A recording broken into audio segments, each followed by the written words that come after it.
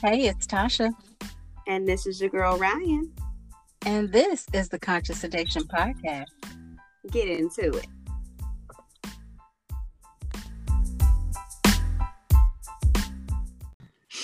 Hello, loved ones, beloved. Adele? What you say? Adele? Adele.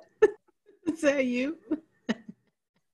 What the accent? Hello? Everybody got jokes this week. Okay. That's okay. Okay, let me stop.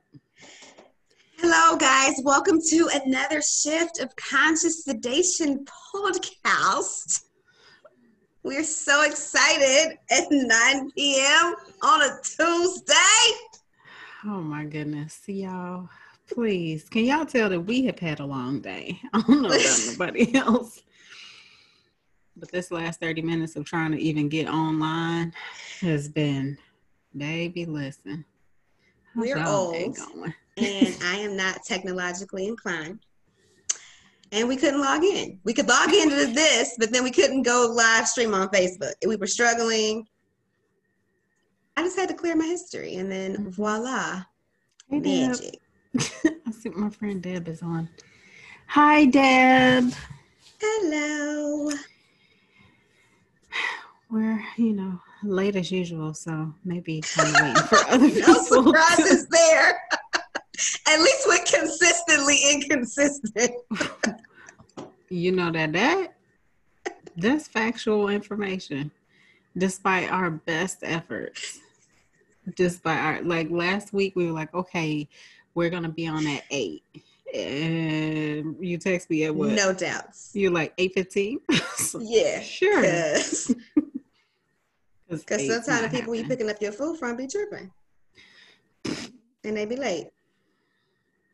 Or, people work late, your kids in the background crumpling paper, It's just... So, yeah, let's talk a little bit about that. So, yesterday we were guest hosts, we weren't hosts, but we were guests on another podcast, Captain Hunter's podcast. Mm-hmm.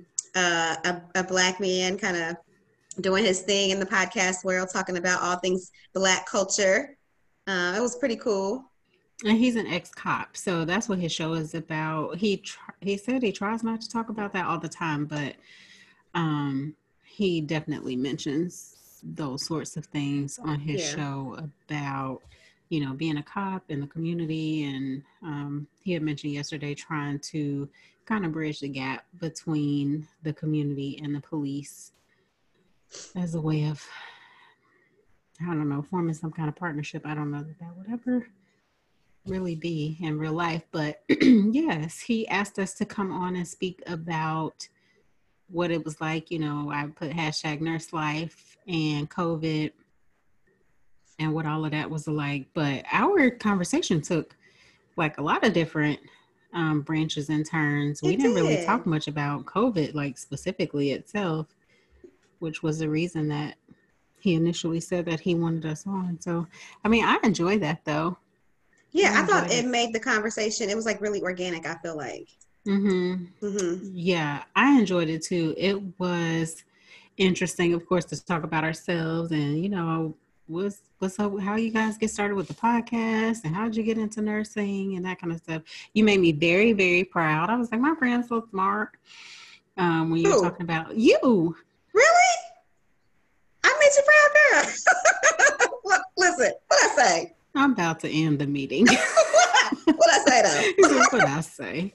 Nothing. You were just in your groove when talking about lactation and when he asked you about that and why that was even necessary and all that stuff. So yeah, it was a good show, I thought. You guys, I had my child in the background for like the first 30 minutes. And she was living her best life. She unpacked an entire ream of paper. She scattered toys everywhere despite having her favorite YouTube on. She didn't care. She came up to the mic and she gave a shout out to her mommy and daddy on the mic. I was extremely mortified. But I did give a disclaimer at the beginning and said that I was momming. You did. So But you know, I That's what feel it like is. we need to get out of the space where we have to give disclaimers. Mm-hmm. Like as mothers, as parents, hey, that's life. That's literally a part of life. So like we shouldn't have to give disclaimers like as though it's not business enough or it's not professional enough Mm-hmm. or it's not, I mean, you're at home. Your children are expected to be there, right? And so if we hear them in the background, it is what it is. True. You know, I'm just one of those people. I'm an Which, undivided attention. yeah. You know what I'm saying? But she It's wasn't hard for me to disruptive though. focus. It No, wasn't she like we, wasn't crazy yeah. No. because she very well could have been. She didn't scream or anything. I was really excited about that. Yeah, she did get a hold of like, okay, so years ago, me and one of my really good friends used to go to the Colts games, and they had this one souvenir that's a horse head, and in the mouth of the horse is this sound like a neigh, Uh-huh. and it's really loud and obnoxious. And she did get a hold of that. I snatched that thing out of her hand so fast. I was just like, oh no, no, no, no. That's what we're not going to do. We're definitely not gonna do that. You already crinkling up paper and That is what getting we on are the mic, but going to yeah. do. In one fell swoop, I was like, she got close enough to me. I was like, give me this. That's funny. But yeah. So yeah, that's what we did yesterday. What we supposed to be talking about tonight? Mental health. Mental health. I just killed a And spider. Don't mind me. with your fingers? No, with my record paper. I was supposed to say, you gully. Right. Where's the rat? Don't ever do that again. Don't ever do that again in life. Just killed a spider.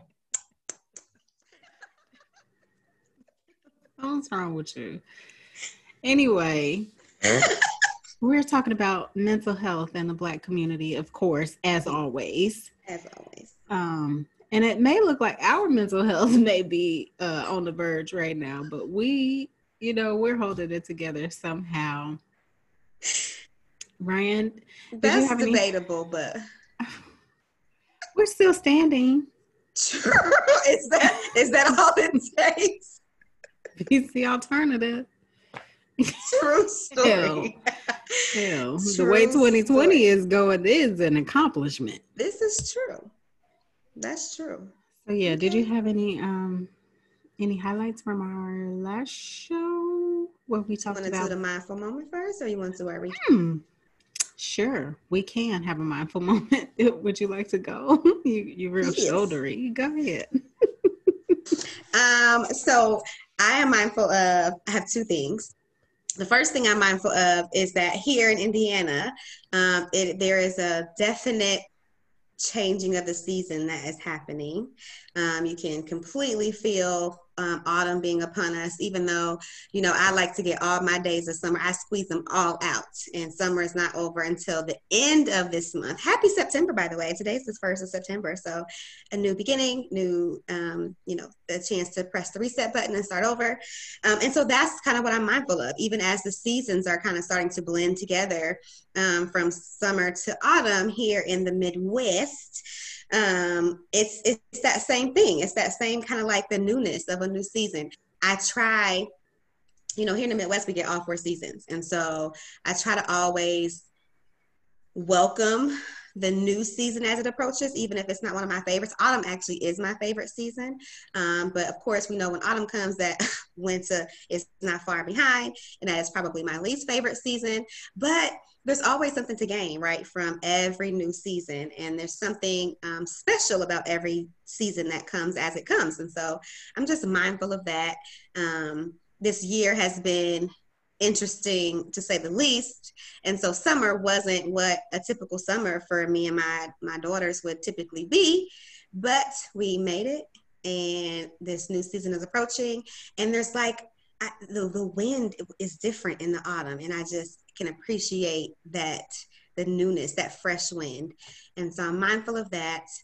And then I am also mindful today, So my girls are home. They're doing e-learning. I've talked about this before. And of course, I'm in school. So internet is like our complete life right now. Like we depend on it probably more than anything else, any other, commodity or whatever, amenity in our home. And so the girls are like, I can't log on. And I'm like, what's going on? So I'm trying everything, passwords, log off, sign out, clear your browser, do all these different things, turn the power on to the internet, turn off, all these different things. This is like 2 hours of this. Like I'm having my oldest daughter help me. Like, does this work? Does that device work? Is this what, can you log in from here? So I'm ready to like let AT&T have it. And did you pay your bill? See, what had happened was, and I was like, I should be current. I didn't get any notifications of a service interruption or anything. And he says, I can direct you to to our payment center so that we can restore service. So I promptly get on my phone, just make a quick payment online. And so what I'm mindful of is the blessing it is to just have a need and be able to, it be met. It wasn't that I couldn't afford to pay the internet bill. It was that I really had just forgotten to pay it. I was ready to go off. I was like, listen, internet is life around here, okay? And it was just so funny because the girls are all frantic. And I said, y'all, after I paid it, and I was like, is it working now? It immediately restored, like within seconds. And I was like, is it working now? And they was like, yeah, it's working on here. I was like, y'all, I'm so embarrassed. And they were like, why? I said, because I forgot to pay the bill. And they were like, that's okay. Like, they were cracking up like, mommy, like, you forgot to pay the bill. And I was like, that is so silly. And they were like, it's fine. It was like, they made it like it was no big deal, but which it wasn't. But I'm just mindful of the blessing that it is to have been able to just pay it. It was just stroke a check. Because you did not paid that bill for a couple months. Yeah, it was like 2 months.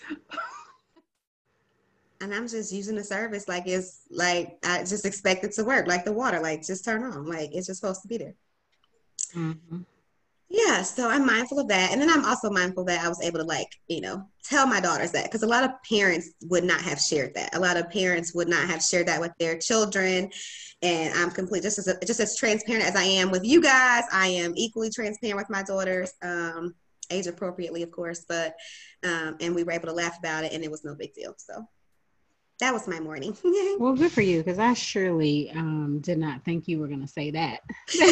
That you told the truth about what happened. I'd be like, see, we fixed it. Right. Mommy's the hero. And been done. I wouldn't have been able to be like, yeah, I ain't paid a bill.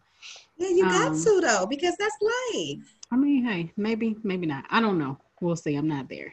But that way they don't grow up, and when they make these mistakes, think that it's something wrong with them. I know, but it might have to be another mistake that I own up to. Probably not that one. I don't know. Especially after you troubleshooting. It was like 10 o'clock. It was like 2 hours. Yeah. That was just had me like egg on my face. It is, but hey. It is what it is. Players mess up. Right. But that's not, is that the saying, players mess up too? It's players F up, but yeah. Okay. All right. Something wasn't like, I was like, that don't sound right. Not it. That's off. That's not off. I was trying to keep it PG. Right, because I don't want to have to check that box that we have explicit content. Yeah. Hey, Swin. Swin just got on. Hey. I'm mindful that Swin's episode is becoming part of a lost archive because, y'all, I have worked to get his episode that he so graciously gave us his time uploaded, and it is on SoundCloud. So if you want to listen, go ahead, head over there. But for whatever reason, tech. I cannot get it to feed over to Anchor. Well, I know the reason, but I'm working on other ways to get that done. But anyway, this week I am mindful that I feel like I am more in tune to my body and listening to my body. So this morning here in Georgia, it is not feeling like autumn at all. It's really feeling like the thick of summer. And me and my walking buddy usually meet up around 9. And so I text her and said, hey, I'm in today if you are, but I might be a little bit late because I was still trying to get my baby breakfast and stuff like that. And she was like, okay, I just rolled out of bed. Let's try 9:45. The difference that 45 minutes made. It was hot out there. And so by the time we had gotten to like the place where we walk around the school a couple times, go to a track, walk around the school a couple more times, and then walk back home. When we had gotten to the school and gone around the first couple times, I was like, man, it's hot out here, so we went to the track, did whatever it is we do. And I was standing there like, my feet are like on fire. Like I felt like my feet were hot in my shoes. And she was like, yeah, it is kind of warm. And then, like not 2 seconds later, she was like, it's hot out here. I was like, I know. And so then when we got done, she was like, so you want to go around again, a couple more times? I was like, no, because I have to get home, and so at that point I was feeling spent. I was really feeling like I had given all that I could give to this workout at this time and in this moment. So I was like, I got to go home, and these hills of Georgia are not about to be playing with me. And I'm pushing the baby in a stroller, Yeah. So I was like, no, I'm going home. So that's what I'm mindful of today. And just glad that I could be in this space where I extend myself grace and other people grace too, to be like, you know what? Nah, it's not going to work. So, yeah. Yeah, that's important, especially as we get older. I think that's super important because we change as we get older. Our bodies change and what we need changes and how far we can push ourselves changes. And so I think that's super important. Yeah. And I only brought like my bottle of water. I didn't bring a snack or anything like that. I was like, no, it's hot out here. I'm heading home. This 45 minutes later that we decided to get out here has made a huge difference. And so, bye. I told her I was about to bruh man slow bop all the way home. I was like, people going to be looking at me like I'm crazy. But I literally was saying to myself, pick them up, put them down, like one foot in front of the other. It was tough. To get there, yeah. Yeah, it was tough. But well, yes, you still got it in a little bit. I did. So I was proud of myself for that. I felt like drained the rest of the day because, heat does something to you. I think the sun can kind of take your energy or zap your energy faster than normal too, and can leave you feeling kind of like for the rest of the day. So I do feel like I was a little bit kind of sluggish, but I did nap. When my child napped, I laid down and napped with her and went about the rest of my day.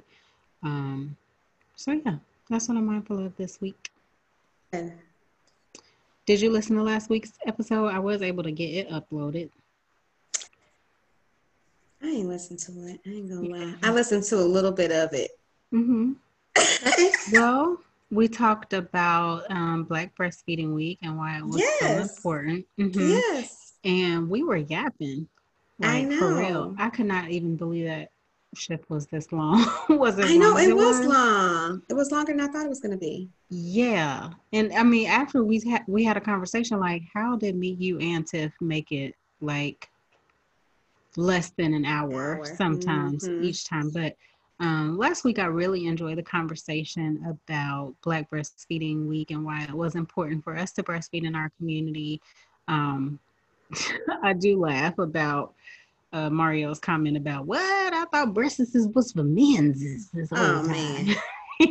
Lord Jesus. Yeah, but it's been fun for me just watching like the social media and seeing all of the timelines and stuff like that kind of flooded with, BBW 2020 and stuff like that. So I've really enjoyed that. It was completely lit this year. I mean, like, I feel like this is, like I said, we, it's been this is the 7th or 8th year for Black Breastfeeding Week, and so Mm-hmm. still fairly new in its infancy or whatever. And so it's been amazing to watch it grow in terms of the number of events that happen around Black Breastfeeding Week.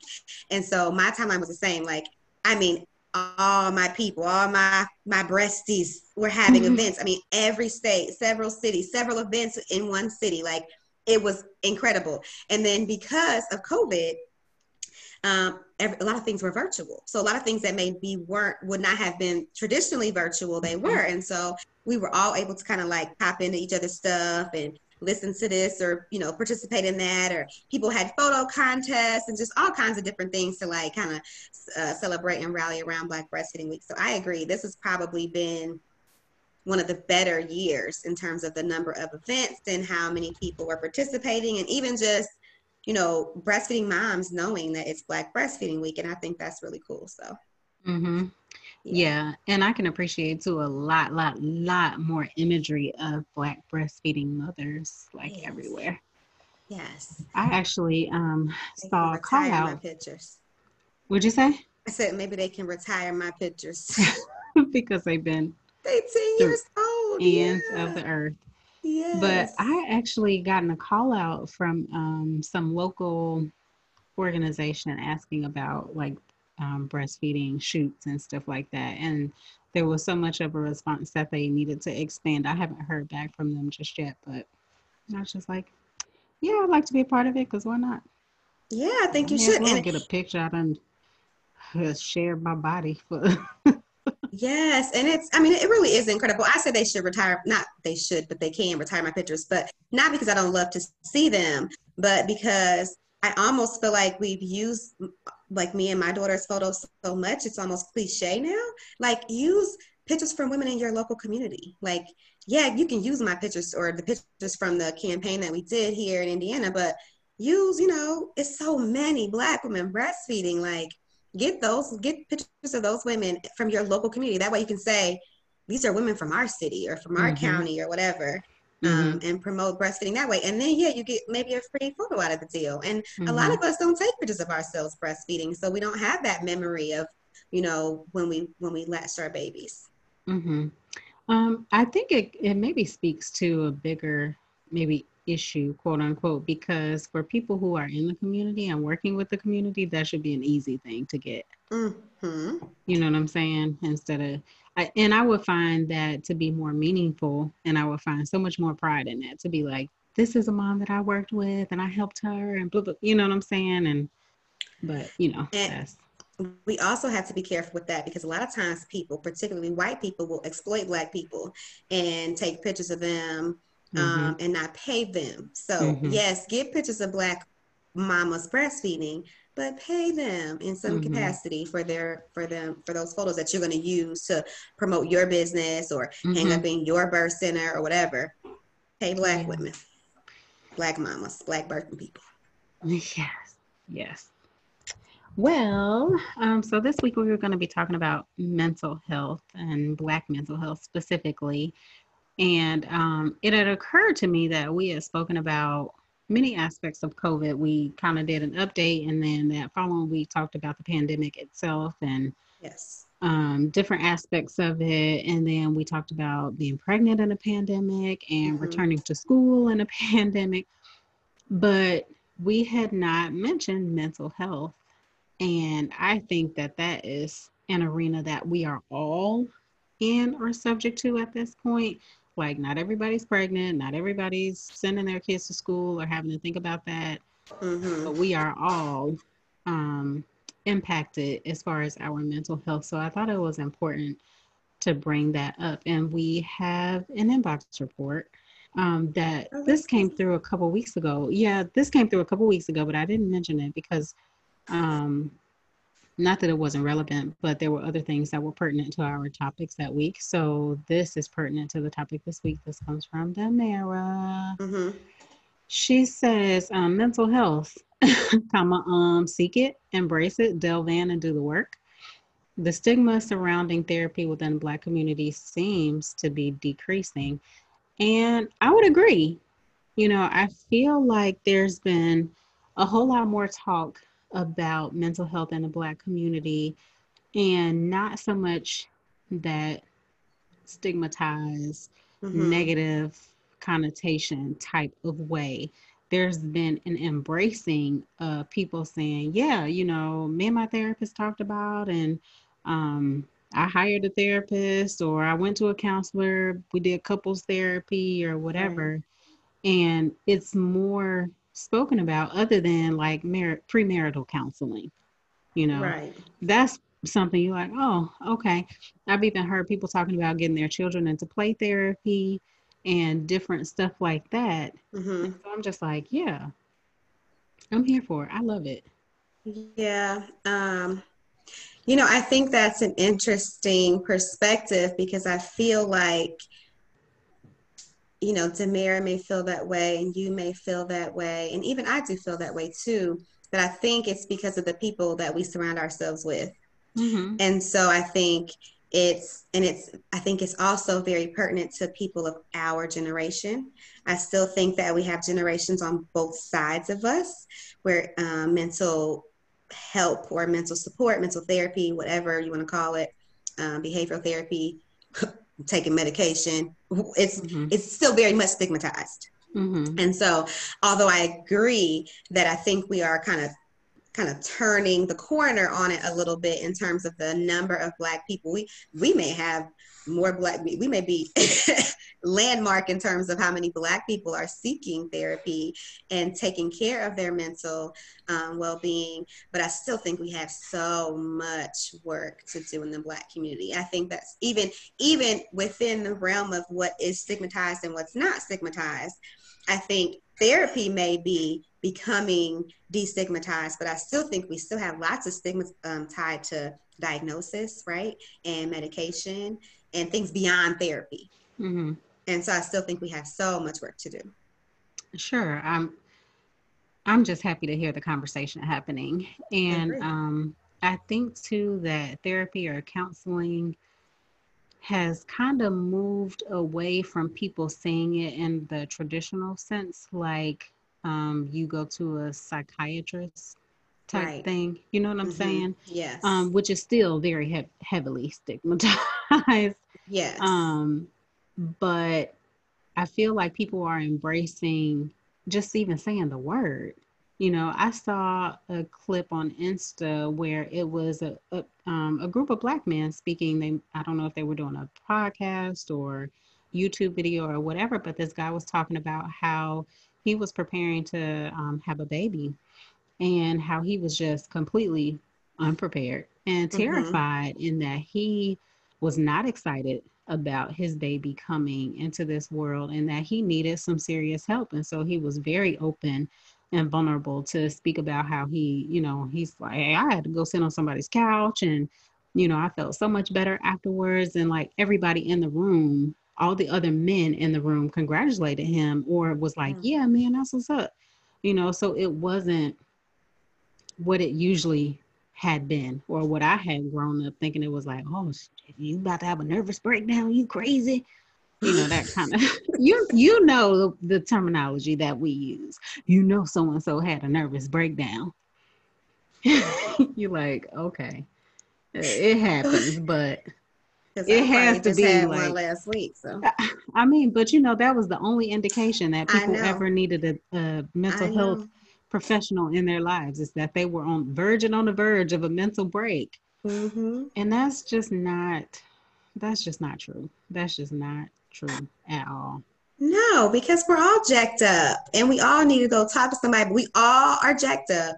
We have all had experiences, especially in our childhoods. Even if you think that you had a really happy childhood or it was great, whatever, we all have had experiences in our lifespan that a traumatic experience, a bad experience, right? That we Mm-hmm. just pushed through. We Mm-hmm. didn't talk about it, or maybe we talked about it, but not to the depth that we should have talked about it. And we just pushed on through. And so then all of our life choices from after that point are a lot of times as a result of that, some things were good, some things were bad, some things we could have done differently, some, whatever. And so we all need therapy. Like every human needs to find themselves on somebody's couch or in front of somebody's camera during COVID. Okay. So that you can talk through stuff. It's stuff that comes up. I've been in therapy consistently for almost 2 years now. Okay. Yes. I'm proud of myself. I have Good been. for you. Yeah. And even now, there are things that come up. You would think there are times when I'd be like, I think I'm done. Like, I think I'm cool. I'm good. We got it all out and I'm good. And then I go to my next session and I'm for sure about to fire her because I'm done. And then So we were going to break up today. Yeah, we were. I had practiced what I was going to say in the car. I had rebuttals for anything she had to say. Like I was ready to graduate. And something comes up. And it's like a never ending. You'd be like, God, I really kind of messed up. I'm so much better. But there's so much that we don't deal with, some things we don't even remember until something happens and it, it triggers you or jogs your memory. You'd be like, damn, that did happen to me. Or I do remember that. And that did affect me. And it's not all bad stuff. Some stuff you remember that was good, that had a positive impact on you, but you still might need to work through it and peel back some of those layers to figure out why you are who you are right now in this moment. Yeah, I definitely call it Pandora's box. I feel like, people, Okay, wait. Look, I'm like leaning over to my phone. See, this is why I cannot have the live up on my phone. Is that Wheezy on the wall? Here we go. Goodbye, sir. Log off. Sign out. But yeah, I call it Pandora's box. Like, there's a saying that I really like that I had to learn early on. Perfection is a direction, right? So like you never achieve perfection because it's just not going to happen. And that's how I feel about therapy. I feel like it's ongoing. Self-work is ongoing. There's always going to be something that pops up that challenges you in a different way to expand and to evolve and to grow and to change. There's always going to be those opportunities. And I love the idea of having someone who is a non-biased party, listen to me talk about my worldview and then, not in a bad way, poke holes in it, but to be like, now, you know what I'm saying? Because I've had a therapist once, one of my favorite therapists. I wish she had never relocated, but I, went and I was telling my whole life story about whatever, or talking about a specific situation and my summation of things. And she was like, is that true? You know what I'm saying? And these are 3 words. Is that true? And I'm like, well, duh, just told you. Yeah, it's true. It's my truth. Right. But she challenged my truth in that moment. And you're like, your truth doesn't mean it's the truth. There's ways that's the one that we can play ourselves, right? When it comes to moving through this world and how we entertain other people in relationships. And so you've spoken openly about therapy. How did you come about finding the right therapist for yourself? That's a really good question. So I don't even know that I have a good answer for that. I have done therapy sporadically in my life, right? I tried to do therapy with my daughter's father when we were on the brink of the end. Last ditch effort. Okay. Last ditch effort. And it didn't work out. I don't even know why I went, because I was already done. And so I was just going for the sake of saying that I went and tried everything, right? And so I tried to go to therapy again, very sporadically, typically when my life was blowing up. When it was, I was in flames. Mm-hmm. Yeah. Mm-hmm. And never found anyone who I felt like would, one, be completely honest with me about me, right? And about their perception. Like you said, is that true? Mm-hmm. And I never felt like I vibed with somebody who was on the same or similar plane, energy wise, spiritually wise, right? With what aligned with what I believe the truth to be about that whole realm. Mm-hmm. And then I never 100% felt safe with anybody that I saw spottily, probably for those two reasons, right? And so the lady I'm going to now was like a referral from one of my friends. She started going to therapy. She started first going with her husband, and then she started going individually. And she used to tell me about her all the time and tell me about her sessions and how, like, oh my God, all these light bulbs that were popping off for her. And I was like, you need to give me her number. And this is around the time that my mom had passed away. And so, or was sick. No, I think she'd already passed. But when my mom was first diagnosed with cancer, I promised myself that I would seek therapy. Like once we, especially like I should have went when she was first diagnosed. I should have went years ago. But when she first got diagnosed, there was just no time. You said what? You need help. I should have went years ago. You're just backing yourself up. Yes. See, you look like a therapy person in that moment. Like, okay, all right, I'm lying. Okay, I'm lying. Let's go all the way back. Yeah, should have went back. JK, hold on. I'm not being honest. Yeah. Yeah. Wow. Yeah. So anyway. Yes. So, but there's no time when she first got diagnosed, right? Like it was like, and like I said, from diagnosis to when my mom passed was less than 6 months. We were just a couple weeks shy of the 6-month mark. So it went really quickly. And so that was a lot to digest in a short amount of time. And I promised myself that I would go to therapy then. And fast forward a year later, I was ready. I might cry.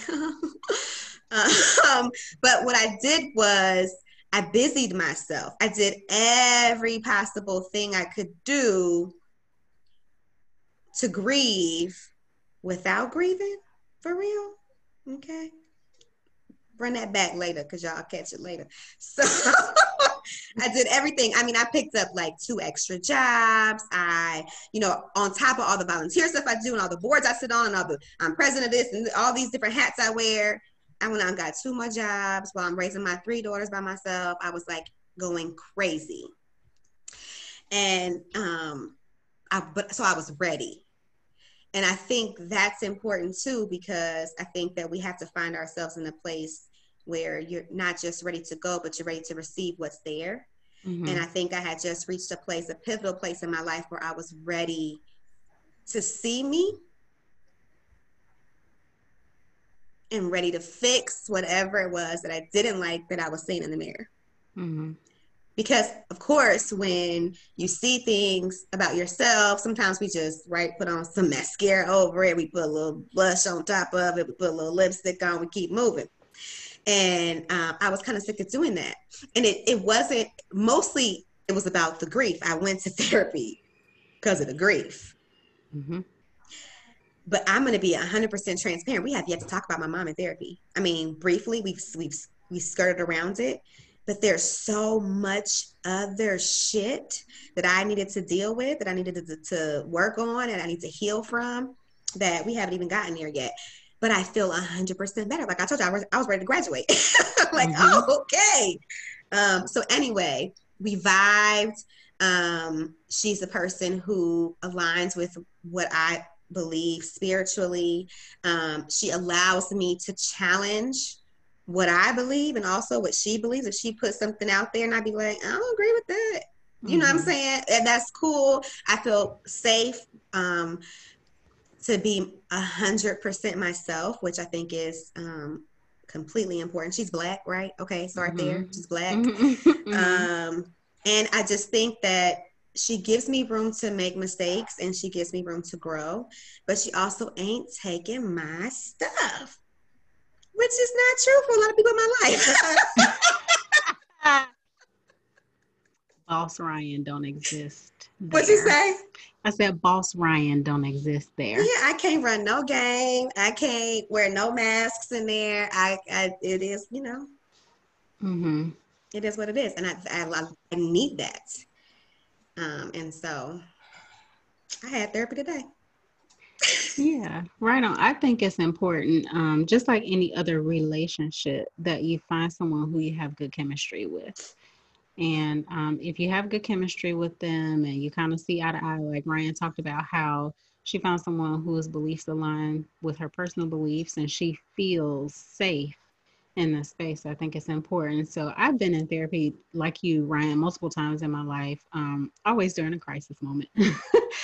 And I never really end up talking about why I'm there either, like somewhat, but of course. Okay, so this is funny. When you go to therapy, right? If and ever you guys go, you'll You go for should this go. crisis reason. You should go. You should go, not because you're in crisis, but if crisis lands you there, then that's okay. Um, but usually you'll go there and you'll be like, I'm in this crisis and I'm having this situation and this is what brought me here. And your therapist is going to be like, okay, tell me about your upbringing. Right? Tell me about your childhood. And you're going to be like, a bitch, did you just hear what I said? I said that I was in crisis and my heart is broken and this and that and blah, blah, blah. And you want to talk about my childhood? You know what I'm saying? Like, this so is true. okay. So it's funny now that I can look back and they will briefly touch on like why you're there and be like, okay, and then we'll shelve that and tell me about your childhood and how you grew up and what your family looks like and this kind of stuff. And so I think just in that, starting at that point, kind of brings up all of this different stuff. And of course, everything is everything. It's all connected. And so you end up getting to why you're actually there in therapy. But not for the reasons that you thought. You probably thought it was because of somebody else. But yeah, so the first time I went to therapy, I went to a therapist that was provided through work. And she was an older white woman. And she basically co-signed what? Who said what? Mario. Who said what? I'm like, who said what? Because I can't look. He said, well, first he said 2 extra jobs. Like, what the hell? 2 extra. And then yeah. he asked what spiritual differences y'all had. I guess he's talking about me and my therapist, the other ones that I didn't agree with or didn't stay with. And then he says, and I would like to know, are the things you all thought was the problem centered around men? Yes. Yes. I would say, okay, so I've been to therapy at 4 different times in my life, right?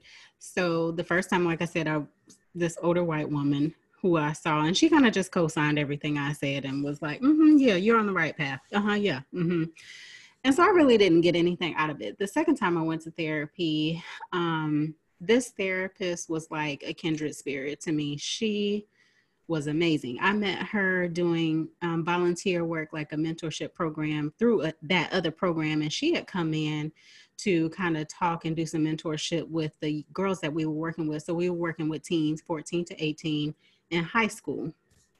And so like just the way that she would interact with them, and she basically would be in therapy with them, but me and other mentors who were in the room would be like, can somebody pass the tissue? Like, this is me. She's speaking to me or whatever. So I ended up reaching out to her after relationship drama. And so I ended up becoming her client or being under her care for probably a couple years. And we did get to the point where I didn't fire her. I wasn't ready to break up, but I did go to her and was like, I made an appointment today, and not because anything's wrong, but because everything is great. You know what I'm saying? And so it did feel really good to get to that point with her. She ended up relocating when I was in Indianapolis. She got married and left and all of this, but I do really miss that relationship. And then the third time I was in therapy was after I had my daughter. So I had a really, really traumatic birth, and I'll talk about this sort of thing, but I had a lot of anxiety after I had her and PTSD. And so I was like, okay, I need to see somebody. And the reason that I knew that was because I would have a physical response anytime I either thought about having another baby or my honey mentioned having another baby. I would have palpitations. I, increase my breathing.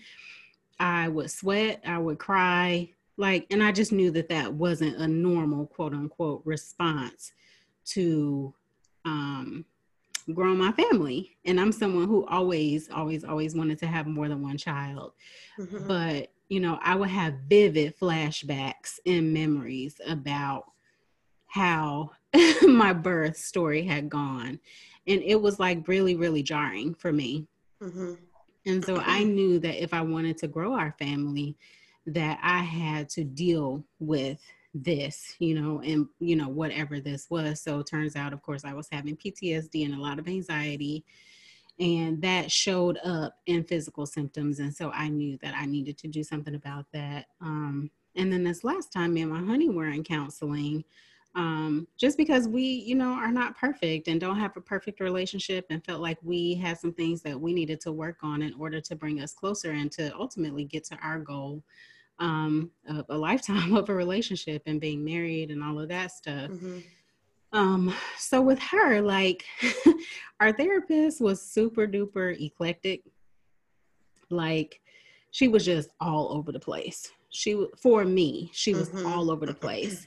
And so when I am in a vulnerable space, that doesn't work for me. So like she had maybe missed a couple of our appointments, and we had some miscommunications, and I was triggered by her.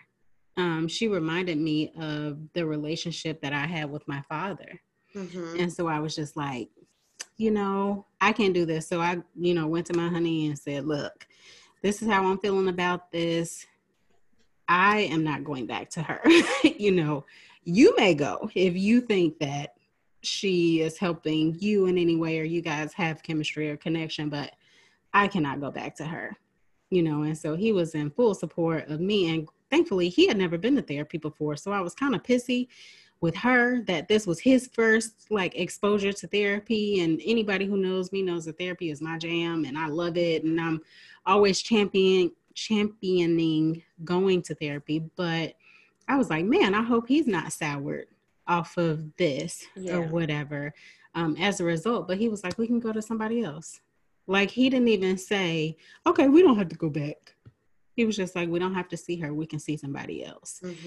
So that was my point in bringing up the question to you, Ryan, is that in any relationship, you do have to make sure you have chemistry, and it's not always a one-time deal. Like you go to a therapist, and if you're just not jiving with them, find somebody else. I don't think you should neglect your mental health or what it is that you're seeking in that moment just because you didn't find the right person on the first try, Definitely look up credentials and see where their specialty lies. So when I was looking for a therapist after I had my daughter, I looked for people who dealt with trauma and post-traumatic stress specifically. And I looked for someone who dealt with birth trauma so that I knew, that they would get where I was. So I had a Black woman. She was a mother. This is where her expertise was. And it was a higher chance of us being able to click, for her to be able to meet my needs. I would also add to that give it more than one session, because not vibing with the therapist after one session could sometimes be you and your anxiety in this new environment, this new setting, being uncomfortable telling your truth to a stranger, right? And so give it 2, maybe even 3 sessions before you decide if you actually have good chemistry with that person or not. Because it could just take a minute, just like meeting anybody else. It kind of takes a minute to build rapport and build that trust, where you can even kind of really genuinely, truly assess what the energy is or the chemistry is. Now, there are times where once is enough. That's true. I'm like, that is true. There are times where once is enough. Like, just like going out on a first date, you're like, nope. That's true. And that's okay too. But sometimes, if you are new to therapy, it's important for you to be able to recognize what's you and what's them. but that's all, part of a therapy journey. So anyway, yeah. I was looking up some statistics, of course, because Mm-hmm. I'm kind of a stat girl and I want to see numbers about what's happening. So during the pandemic, there was a study that had come out that polled races in 2019 about their anxiety and depression levels. So from January to June of 2019, Black folks were sitting around 8% for both anxiety and depression. Okay. From May to June of this year, 2020, we went from 8% to 34% of us have anxiety, and from 8% to 30% of us have depression or are experiencing depression. And this is as a result of COVID and racial tension and trauma that is happening in this world. And so I kind of wanted to speak to what anxiety and depression looks like in us, because it doesn't always present the same way as it does for our, other non-Black counterparts. It looks very differently a lot of times for Black women and Black men, just the Mm-hmm. same. So you have, your regular kind of stuff, like you lose interest for depression, you lose interest in stuff that you used to be interested in. You have interrupted sleep patterns. You can be agitated. You're not interested in eating, you gain or lose a bunch of weight, you don't have any motivation or energy. And then you can have physical symptoms like headache, stomach ache, nausea, muscle pain, and not to pick on fibromyalgia, but as soon as I read muscle pain, I was just like, I wonder about that, because fibromyalgia is one of those very, very vague diagnoses that's out there, that people experience this immense body pain. Yes. And nobody can really pinpoint where it's coming from. So yeah, those are some of the things that depression can look like. And then anxiety can be tachycardia or fast heart rate, butterflies in your stomach, chest pain or tension. You guys have probably heard it before. Somebody had an anxiety attack and thought they were having a heart attack, or it looked like that. Or an asthma attack. Yes. Yep. You feel afraid or irritable. You can have compulsions. So, say with COVID, if you're a germaphobe or something like that, you're washing your hands constantly. I know I just washed my hands, but then let me make sure I got everything, so anxiety can show up like that. You avoid places that trigger you and make you remember a trauma, or you have nightmares, flashbacks, and very vivid memories about something that happened previously. So I heard too that with Black women, depression can show up as like anger, overdrive, like, some Black women kick into overdrive if they're depressed. And it doesn't really look like the typical picture of what we see, how people withdraw and isolate and that kind of stuff. So, yeah. That's interesting. Yeah. Because I feel like, I think this is true for Black women especially, but I think it's true for Black people. We don't get a pass. We're not allowed to take a day off. We're not allowed to be sad. That's kind of the societal norm, or that expectation, whether it's learned behavior or an expectation we place upon ourselves, or society's placed it upon us, whatever it is, it's like the societal expectation that. So it makes sense that a Black woman would kick in an overdrive if she's feeling sad, because you're like, I ain't got time to sit down and be sad. I got to keep moving. I got to do this, do that, The strong Black woman thing. Yeah. What are some stigmas around mental health you think that kind of stick around in the Black community? I think that there's a stigma that it's a sign of weakness. And I think that is something that is perpetuated, unfortunately, a lot by our elders. Like I will always talk about when I experienced postpartum depression, I had elders in my life tell me, oh, girl, you ain't the first one to go through this. You ain't the first woman to have a baby or XYZ,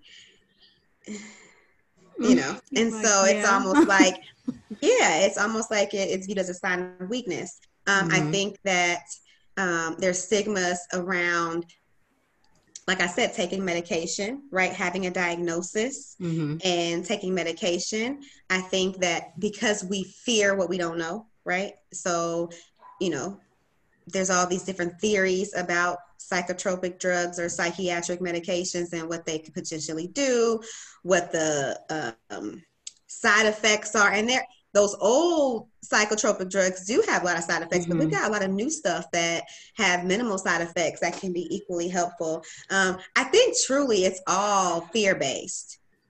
Even in the medical field, right? Psychiatry is one of the least studied like specialties in terms of like what we know about the mind, what we know about the brain, what we know about these diagnoses, and then all the medications and stuff like that. It's like one of the least studied things. And so actually India commented on here and said she's a huge proponent of therapy. She tends to only seek therapy when she needs it like ASAP, but it's hard to find a provider who can see her when she's in crisis mode. And so to that, I have two things to say. One is that that is a clear indication that we need more providers. We need more nurse practitioners to go in and take that up as a specialty. We need more physicians to take that up as a specialty. We need more research around it. And we definitely need more Black providers because, right, like everything else, we need to go to somebody we can trust and who's going to be completely knowledgeable about the culture and meet us right in that space. But then I also had to say to that, India, that we need to stop going to therapy in crisis mode. We need to start treating our mental wellness the same way we treat going to the dentist, the same way we go to the eye doctor, same way we go to get a physical, or we should be going to get a physical once a year. It needs to be something that we do continually to maintain. That way we don't have emergencies or crises and then we can't see nobody, so then you never really solve that problem. You just push on through and move right on past it. And I mean, there's only so much we can take before you have a nervous breakdown. We're laughing, but it's not funny. But because you said it earlier, and I don't really mean a nervous breakdown, but I mean, but we know what that means. We know what that means. You don't have to explain. It's just us. You got to take care of it constantly. It's like it should be a part of your thing that you do every year, right? Like we should, I mean, I'm not saying you got to stay in therapy for several years like me. Maybe though. I'm just saying, I mean, you know, if that's what it check in.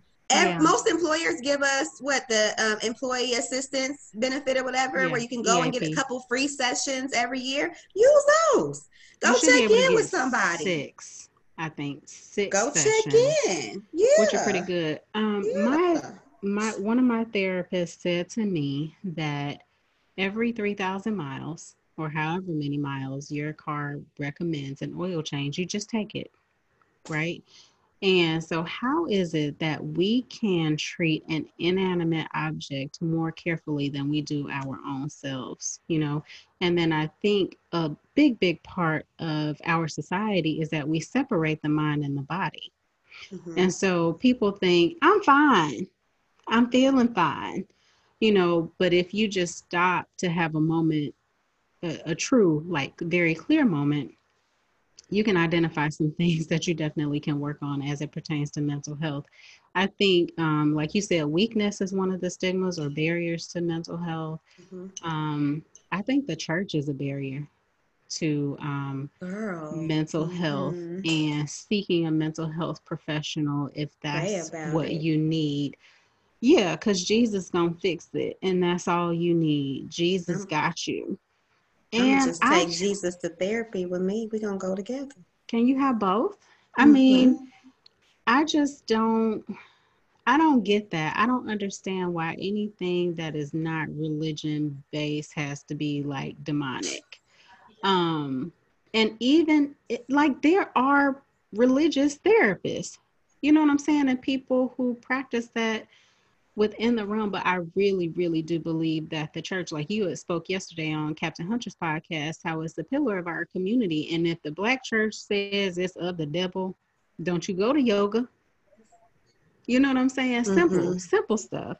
So yeah, I think that is a big barrier to being able to take care of your own mental health and support yourself. And so, yeah, like going in crisis is cool and all, but the point of therapy is to provide you with tools so that you either avoid or lessen the crisis in the first place.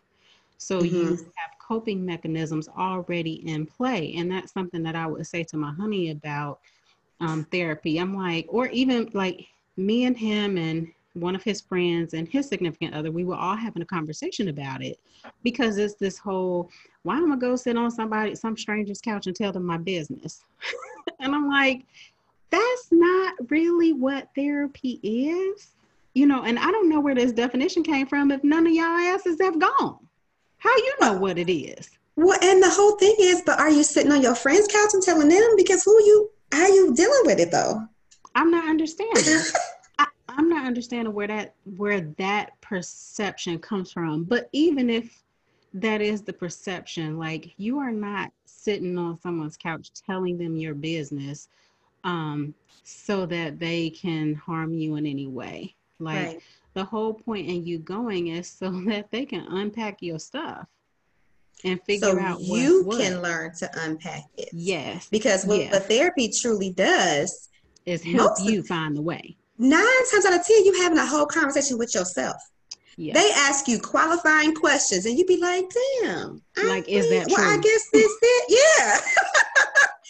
You are having a whole conversation. Yeah. You are having a session of enlightenment with yourself. You come to your own conclusions. It's insane how you just be in there really talking to yourself. And they just sit there. Yeah. And get you back on track, or like I said, ask those qualifying questions. Yeah, it do be a whole lot of and you be like, and you have to check yourself on, that train of thought. Yeah. But another barrier too is cost. Yes. A lot of people think that therapy costs a lot, and some therapists do cost a lot. But there are many therapists and counselors out here working with you financially. Like literally when I went to my therapist, the one that I really, really loved, she said to me, I want you to write down on a piece of paper what you feel you can afford.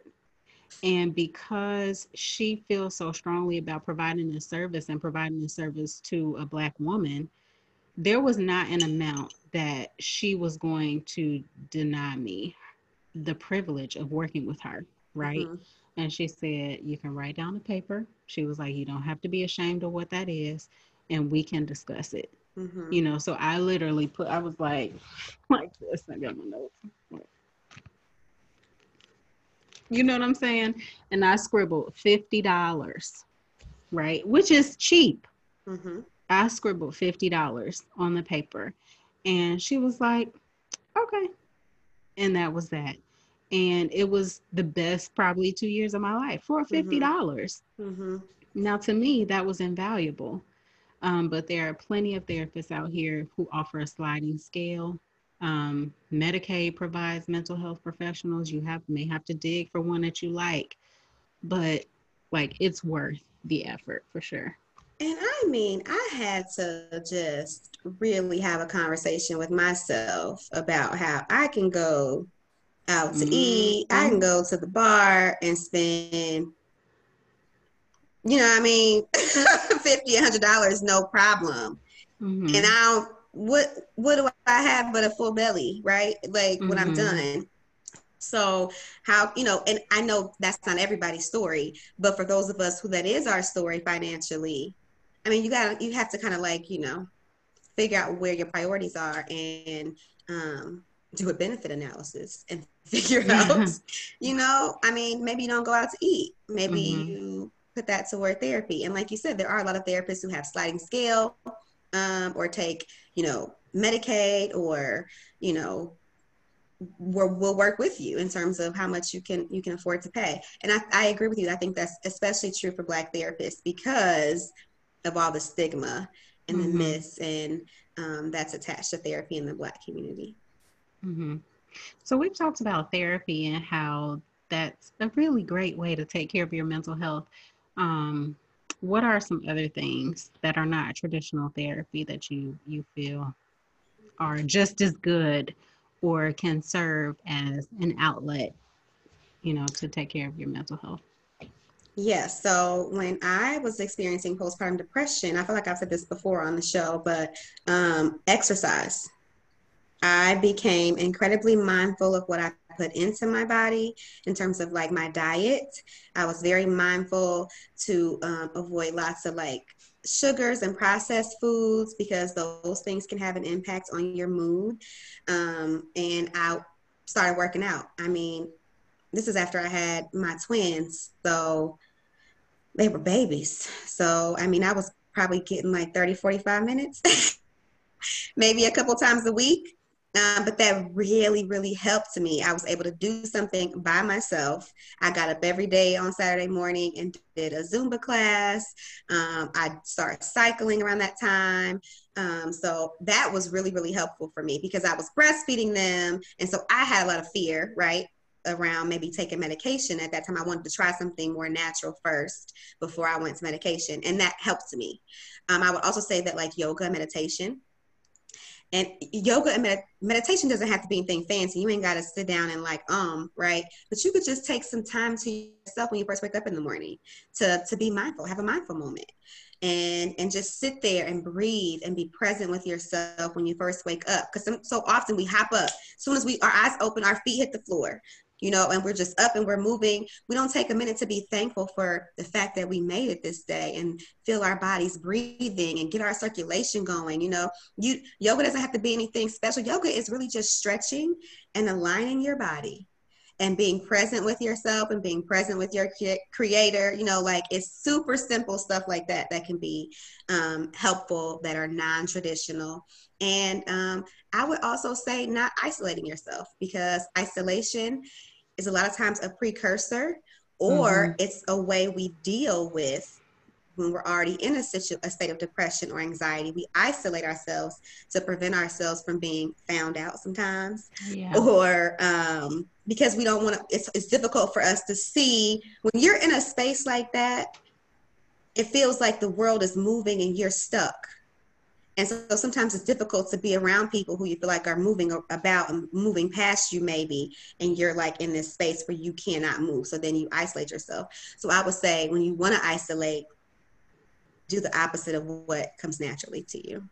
And then I piggyback on that, like with the isolation thing, like if you have this mentality of perfection or strength, it is very, very difficult for you to allow someone into a space where you are so dark or not yourself. That's very true. And when you said that, I immediately thought of, I want to say my 28th birthday. I literally was in my home, all the lights out. I maybe just had the TV on and I was not answering any calls. And it was one of my darkest times. And I would not allow anybody in that moment because I could not. I felt like I didn't want anybody to see my ugly, you know what I'm saying?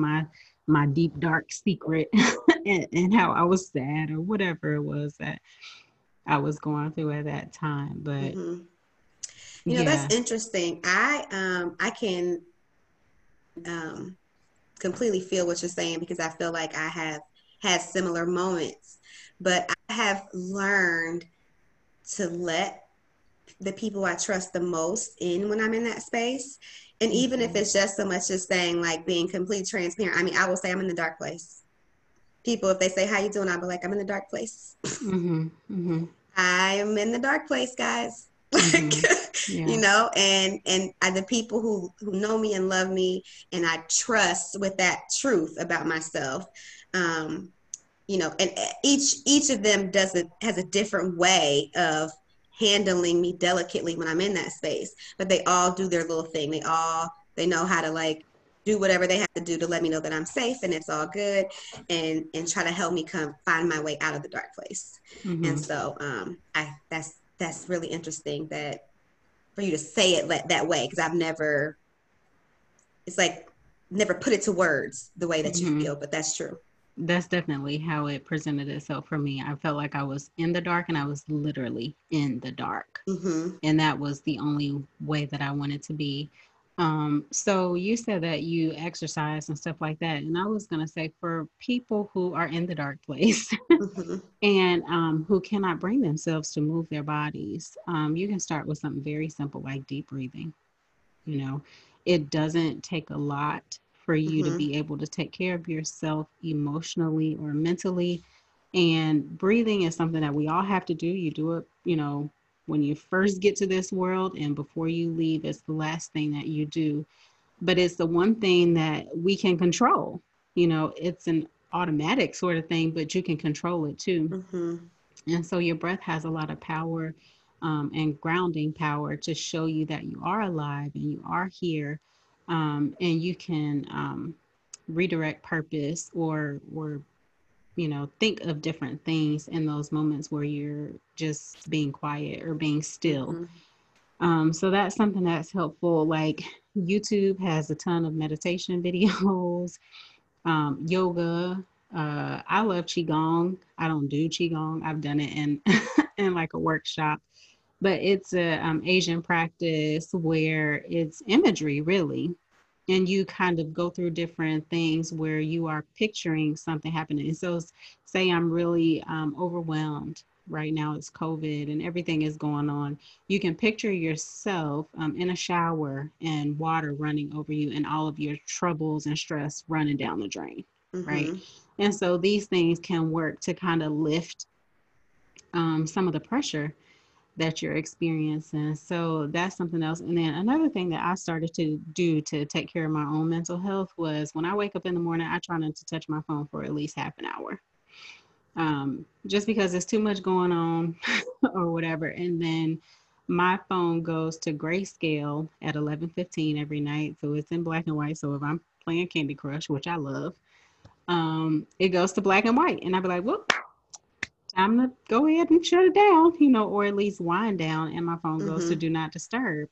And so that is another thing that keeps our mind like constantly flitting, and you don't Yes. really get a break.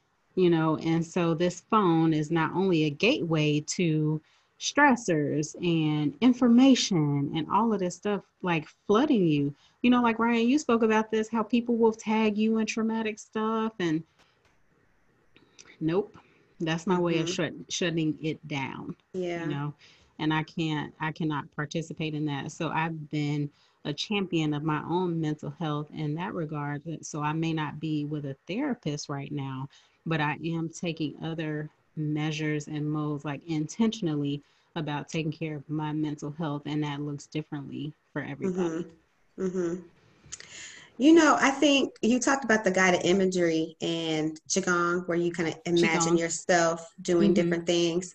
Um, you can do that in your life anyway, right? Mm-hmm.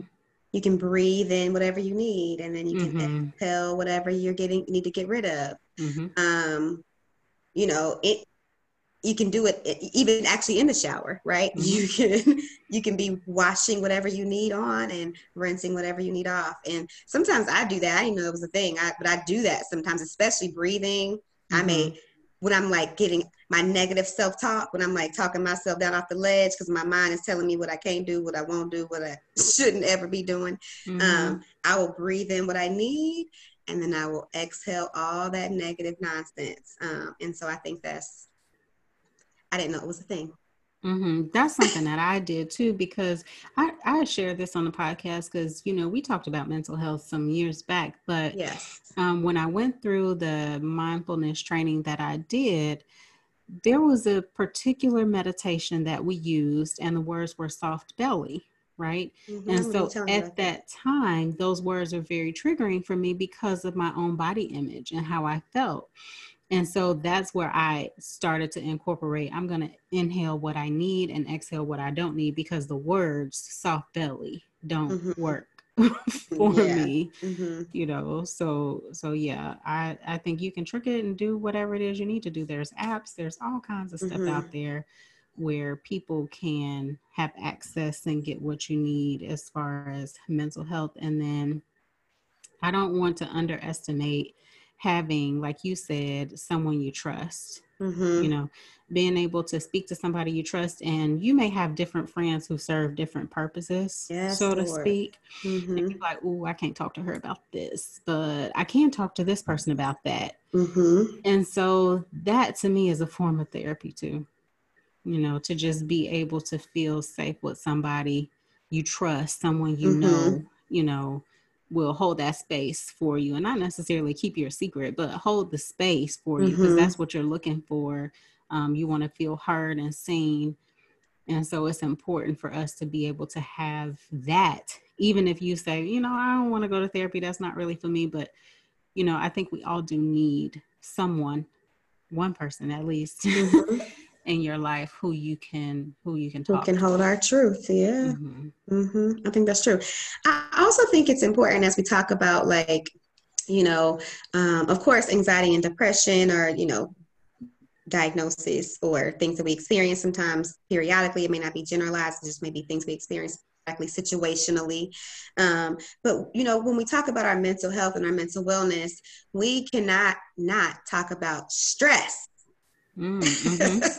And the importance of minimizing or doing your best to minimize distress, right? Like there are two different types of stress. You have eustress, EU stress, which is the good kind, the kind that drives us, that propels us to reach our goals or get an A on an exam. That's the good stress. And then we have the distress, right? That's the bad stress, the toxic stress, bad situations that come up in our lives, or relationship troubles or challenges, or, you know, a job you hate. That's distress, right? And we have to do our very best, which is difficult sometimes in the pandemic, to Mm-hmm. minimize your distress, but we have to do our best to do that. And I think that two things. One, I think that the non-conventional or non-traditional things we talked about, exercising and being mindful and breathing exercises, all those things are very helpful to reducing distress or helping us to manage it and be able to deal with it in a healthy way. Those are things that we should really probably all incorporate in our lives daily anyway. Even when we don't feel bad, we should be doing those things to maintain our mental wellness. But also stress can initiate, right? It can start anxiety or depression, or it can exacerbate it or make it worse. Mm-hmm. Also, stress can like trigger some other things. If you have diabetes, it can make your sugar go up. If you have high blood pressure, it can make it go, you know, be even higher. It can make things that we may already have, disease processes that may be already going on, it can make those things a lot worse, or it can get you started in a direction that maybe wasn't already there. And you know, you can also have some of those physical Symptoms. presentations, right, of stress. And I can speak to myself. Like, I woke up this morning perfectly fine, feeling great, got in the shower, got out of the shower, and all of a sudden I could like barely move my neck. I could like not turn Mm-hmm. my neck all the way. So I've been wearing a hot pack all day on my neck, because that's a physical manifestation of stress. I don't even feel stressed, Mm-hmm. but clearly something is going on. Went to the dentist yesterday and she was like, "Do you grind your teeth at night?" And I was like, "I mean, I don't think so." And it was so funny because for the last maybe couple weeks, I thought maybe I did, or I maybe caught myself doing it. And I was like, well, the dentist ain't never said nothing, because you'll have like wear on your teeth, right? But I think it's like a new thing, a new manifestation of some type of stress. So I need to be figuring out what the heck's going on myself about stress. But I think it's important for us to recognize you can also have a tummy ache or constipation or diarrhea, or that feeling of impending doom, or like Mm-hmm. you can't breathe, Mack truck on your chest, or you can have some muscle aches, you can be overly tired, migraines. All these things can just be manifestations of stress. And so we need to be trying to reduce stress all of the time, because like you said, we have so much going on in our life, the lights on the phone, everything's going on, all this information.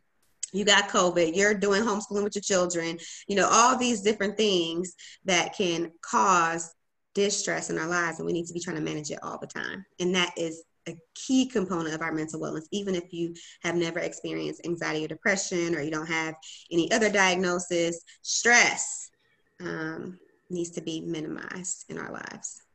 For sure. I was going to say too, we're talking about anxiety and depression, right? But there's a whole gamut of other mental health disorders and stuff like that, or mental illnesses. And we cannot not state that there are things that can happen to us or around you in your life that can trigger those things. So you definitely have to be careful about what you're consuming and what you're watching. So like the racial stuff that's going on right now, those things can trigger mental illness, or COVID stuff. You know, people are losing their jobs and their homes, and homelessness is on the rise. Yes, their families, their friends, those things can trigger. And so what popped into my mind with that was Kanye West. And so I feel like when his mother passed away, that triggered something in his brain. And he's recently spoken about having bipolar disorder and having like that official diagnosis. But I think his mother was his ground. Like, you know what I'm saying? She kept him grounded, kept his feet flat. And when he lost her, that loss triggered his disorder. Now, that may or may not be true. That is just my own estimation. And he, you know, like I said, recently spoke about that. But after his mother passed away, I was just like, oh, yeah, this is not going to be good. There was an immediate change in him. Immediate, you know, and like I said, recently he owned it, but child, we knew way back when that something had clicked and went in a different direction than, you know, what we had definitely anticipated from him personally and professionally, or, you know, through his career. But yeah. Okay. So we talked about mental health, therapy, what you can do to take care of your mental health. And is there anything else you wanted to add? We're going to get into our nurse's note here in just a sec, but I wanted to add two things. One, I took a training maybe like a year ago, and it was about mental health and the importance of that as a nurse, because no matter where you work, mental health is a part of every specialty. We all have to deal with that. And one of the most jarring things that I learned was that suicide is the second leading cause of death among children or people ages 10 to 24. And so 10, that blew my mind. I'm thinking automobile accidents, right? Like something like that. The second leading cause of death. And so what that made me do is recognize the importance of parents and anybody who has their hand or their eye on our youth to make sure that we are protecting them and that we are always providing a safe space for them to do our best at prevention. I feel like prevention is everybody's responsibility. And I mean, I can't even imagine like being 10 and feeling so hopeless or so helpless that you think that is the only way your life has not even began to begin, right? And I just, that was really important to me to say, because I don't think that everybody recognizes that it's a big issue among our youth. And so we have increasingly among Black youth and you know, in the Black community, period, death by suicide is on the rise among us. And that, you know, previously we ain't even gonna get into stigma, period, but stigma around death by suicide is like, you know, Black folk don't commit suicide. Well, guess again. And I think a large part of those numbers, I did do a suicide training some years ago, but they spoke about people just being in pain, you know, whatever that pain is, they just want the pain to stop. And in those moments, they don't see any other way out. And so I know it's a big issue within the LBGT community and children in the LBGT community who don't know where they fit and don't have a safe space among bullying, children with, you know, being bullied Mm-hmm. and all of these things. And so I know personally, I'm always very careful about whatever my issues are, or, you know, any homophobic things that I have to say or ways that I'm working with. I'm always very, very careful of my audience and how I Mm-hmm. speak about those issues, because for one, you never know who you're talking to.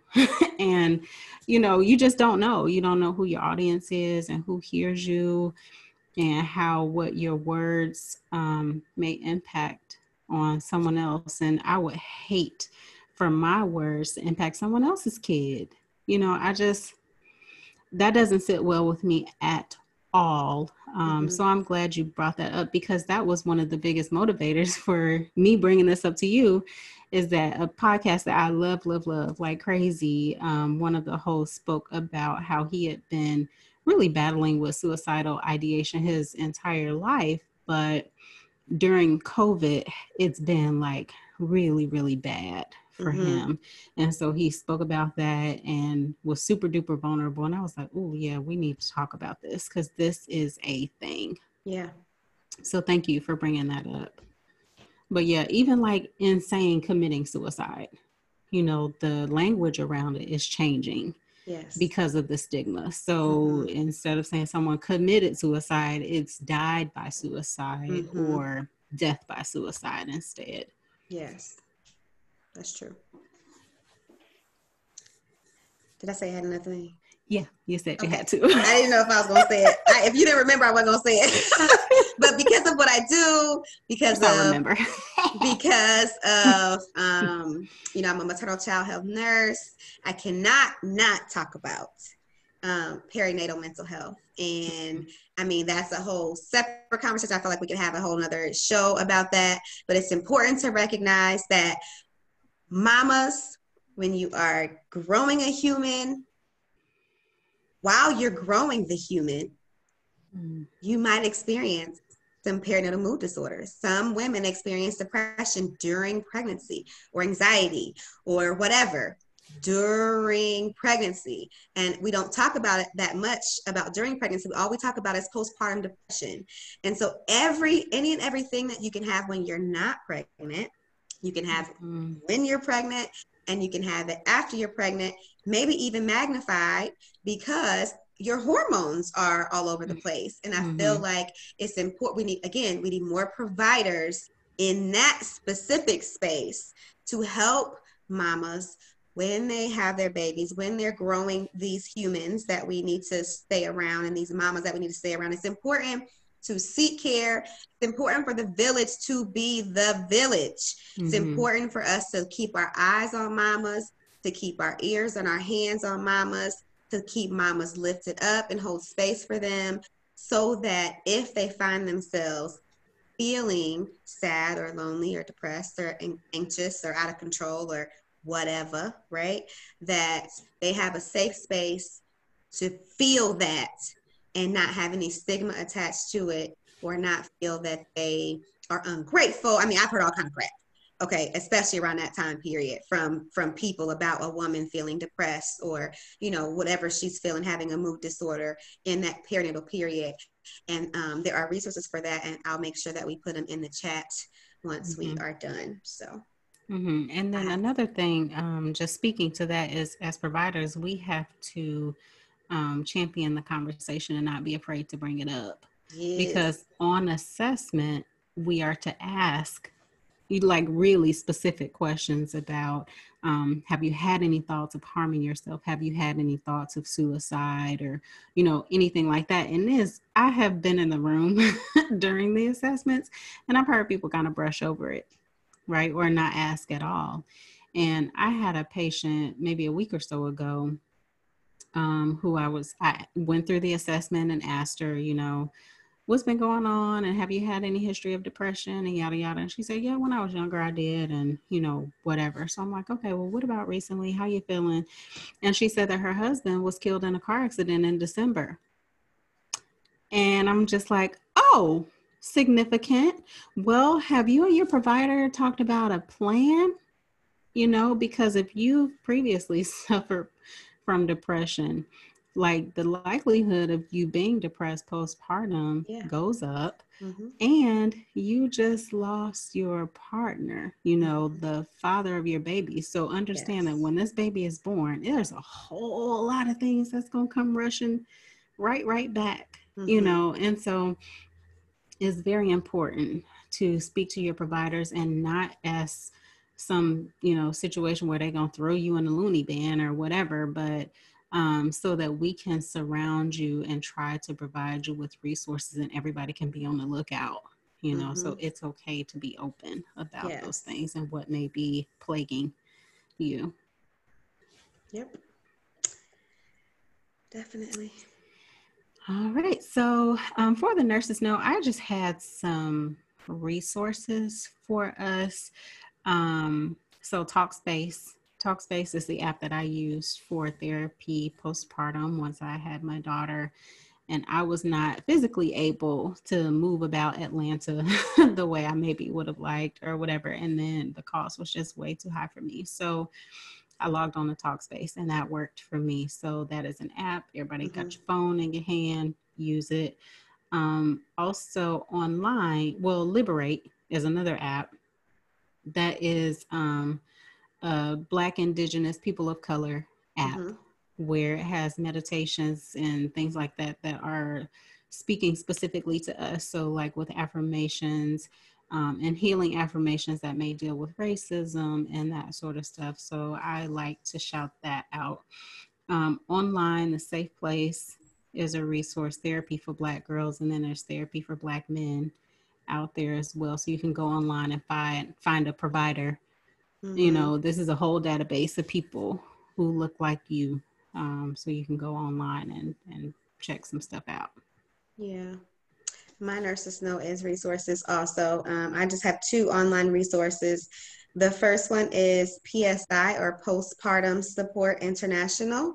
And you can just Google that, or the website is postpartum.net. And they have a host of resources, not only for families. Of course, you could be the patient or the person who's experiencing symptoms. You could be a support person or a grandmother, whatever, something like that. And then there's also lots of resources for providers, which they have posters and brochures and stuff like that you can download and have available in your office or wherever you work and serve families. And then the other one is the Suicide Prevention Lifeline. And that is a resource that's specifically for youth. And so, again, because of the jarring statistic about it being the second leading cause of death, I think it's important that they kind of have their own safe space, people who are trained specifically to talk to and deal with youth, because, you know, they think differently than we do. They have needs than we do. And you can Google Suicide Prevention Lifeline, and then we'll make sure that I have the phone number here, but we'll just go ahead and put it in the comments or as a little side note for people to have access to that in the event that you need it, which I think we should all have stuff like this on hand, because you never know when you're going to need it. I just looked that up because that was going to be one of my other nurses' notes. Okay. Like, oh, by the way, here's a number that you can call.